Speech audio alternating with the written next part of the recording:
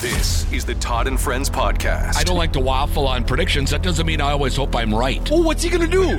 Oh, come on. I'm with you. So, thank you. Yeah, I'm with you. Todd, I knew we'd agree on something here. From the KWLM Sports Studio, with thanks to Heritage Bank, member FDIC equal housing lender. Here's Todd Burgaff. Hey, thanks for joining us for the podcast once again today. Joining us on the phone from the Twin Cities, Cal Soderquist. He is the studio host of the Minnesota Timberwolves radio network. Cal, thanks for joining us today. I appreciate it.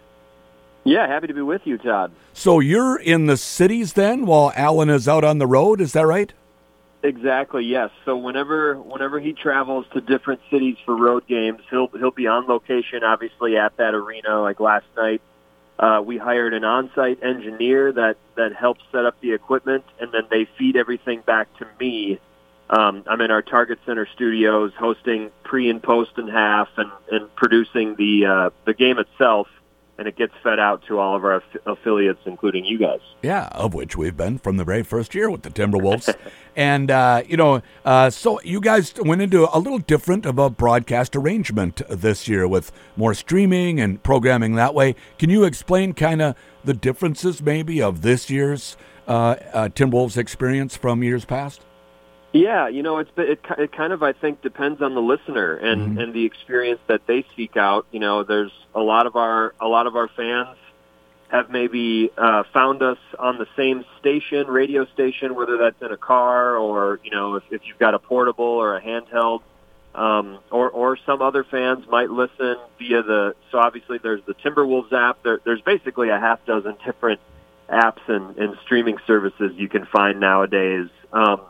But what a lot of our executives wanted to do was kind of just try to lean in a little bit more to the app-based and the streaming-based options, try to make some unique formats and maybe do some different things that we weren't necessarily able to do with traditional radio and the traditional formats that come with that. But at the same time, we still wanted to serve those not only affiliates but any of the listeners that were finding the games in the more traditional sense. We wanted to make sure that there were still offerings for them while still maybe more than we ever have before focusing some attention and messaging and communicating that those non-traditional options are available to people. And yourself and Alan, you guys put out a lot of content throughout the course of the week. I think he does a weekly interview show with Chris Finch, and there's a lot of other available programming too, isn't there? Exactly, yeah. So if fans are listening, we're building out our Timberwolves app as we speak in terms of additional, basically non-game day content. We still try to have a very robust pregame show. There's the nightly one-on-one interview with Chris Finch. We do a lot of conversations with the assistant coaches. A lot of the assistant coaches are great at breaking down opponents and matchups and depending on which guy has the scout for that upcoming game or week. So, yeah, we try to, as best we can, we want to try to take listeners and fans sort of behind the scenes in addition to what they normally get on game nights. Mm-hmm. And I would imagine that I would think your job is a lot of fun no matter what's going on. But when the Timberwolves are so good, it's the best 25-game start in franchise history. They're tied for the best record in the NBA. There's a lot of talk about the buzz at Target Center for every game, that they're all sellouts and so forth. But there's got to be a lot of buzzing going around your offices, too, I would think. No, you nailed it. There is just, I think that's a great way to describe it. There is a legitimate buzz or an electricity. When I walk across the street to where the majority of our offices are in terms of the corporate sales and ticket sales and all the different folks that make up the 200-plus full-time employees for the Timberwolves and Lynx. And everyone has a pep in their step. And obviously, you've been listening a long time. There were several lean seasons back then, and it was still fun to tell the stories of those players, when you get to know those guys and where some of the players had come from and some guys that were maybe getting opportunities that hadn't yet had that chance in the NBA. We still had fun telling those stories, but you're right. On a night-to-night basis, if the team's losing 4 out of every 5 games and let's face it, sometimes Target Center was not a fun place to be. You know, this year has basically been nonstop sellout, electric atmospheres, and it really makes for a fun game. Even if they do come up short and lose on a given night, it's still, you kind of walk away thinking that was an excellent basketball game. I think back to last night in Miami, just some high-level back-and-forth shot-making between the Wolves and Heat. And we've gotten that basically every night from the Timberwolves. And now really the only time you end up with a snoozer or a clunker of a game, so far this season at least, it's because the Timberwolves have blown the doors off their opponents. So it's refreshing. It certainly makes it easier to find different angles. And if folks are like me and just like, I'll catch myself watching, the Lakers and the Pelicans on a random night if I have the night off. I just like to watch high-level basketball, really at any level, even WNBA, college hoops. You go on down the line, and if you get a good matchup or, good players having good nights, I just gravitate toward that, and it's made it super easy and super fun to watch these games and these matchups this year. Yeah, no doubt. So the stretch of games that the Wolves were going to play, I think, numbered 16 before they played New Orleans last Monday.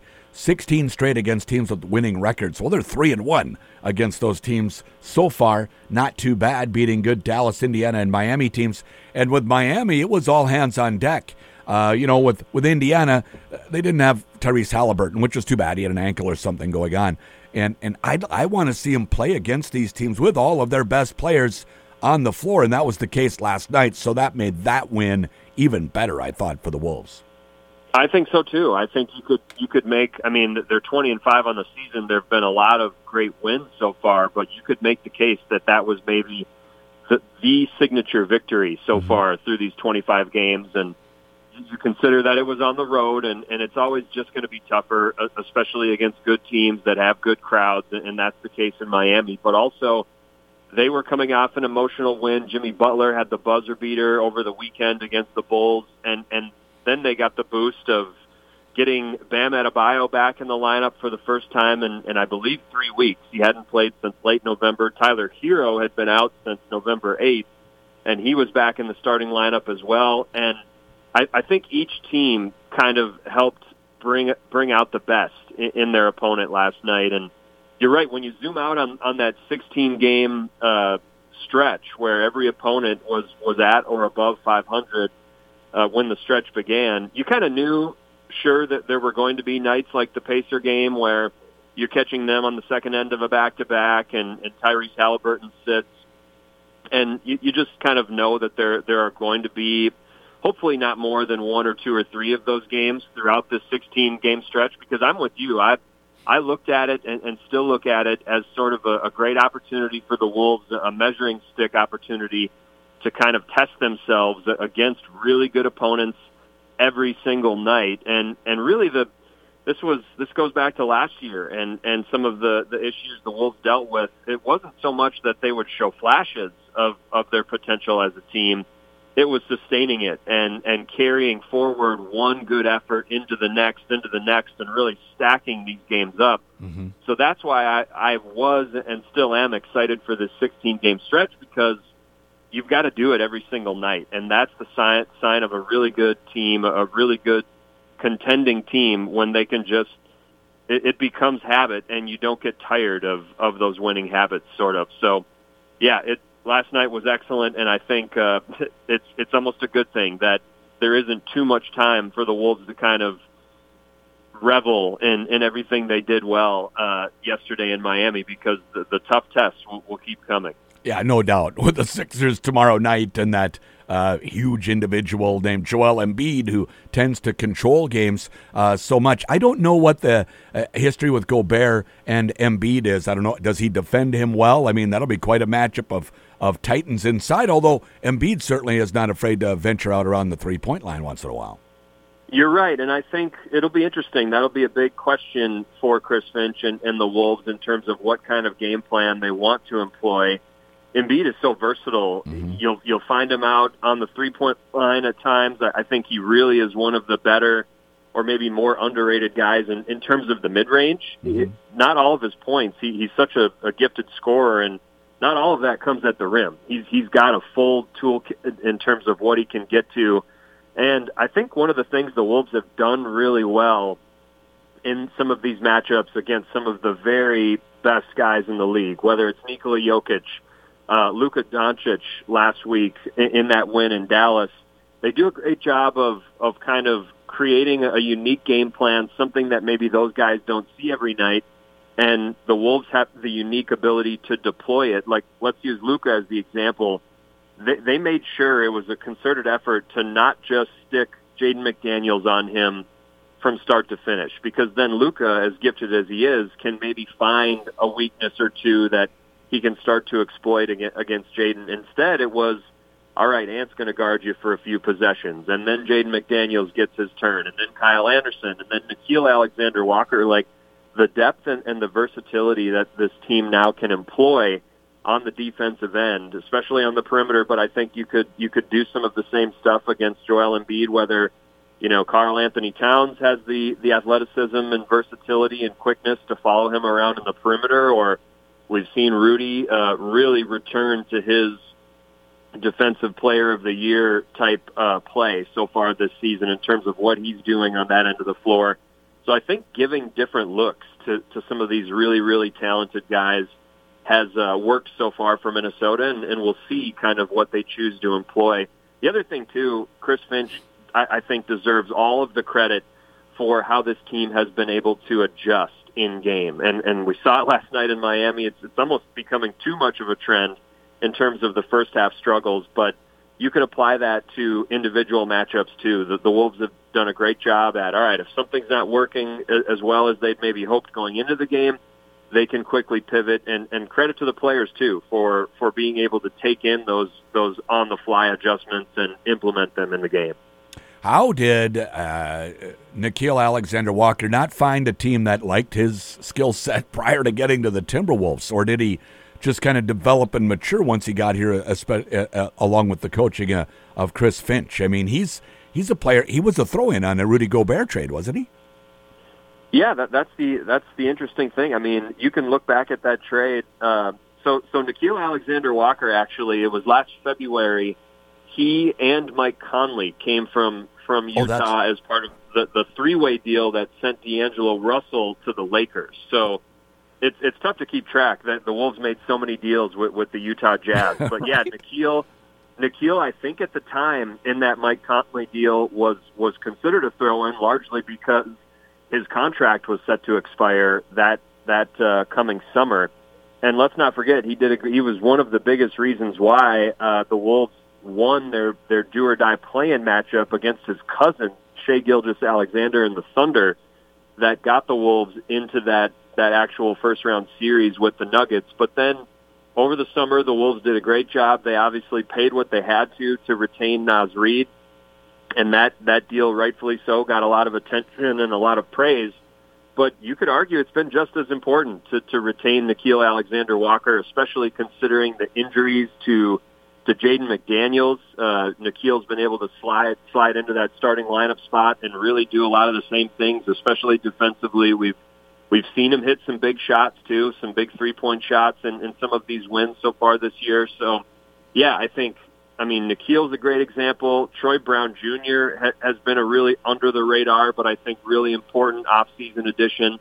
And it's just something, I go back, you know, I've been with this team for more than 10 years now. I've been in a full-time role for 10 years, and they just have not been able to lean on depth. And I think each team in the NBA is a little different in terms of, all right, if you've got Kevin Durant, Bradley Beal, and Devin Booker, you're not going to be able to fill out your bench the same way that other teams can. But the Wolves this season have really, at different times, been able to turn to under-the-radar guys for big moments and big performances, and it's helped them to these 20 wins for sure.